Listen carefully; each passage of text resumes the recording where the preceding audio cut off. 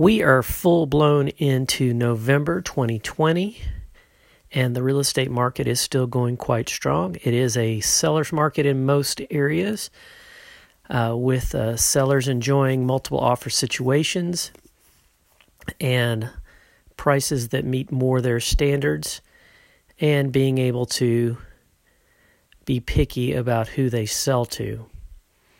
With this in mind, there are still buyers out there that are wanting to find the perfect property. It may take them a little longer than what they want.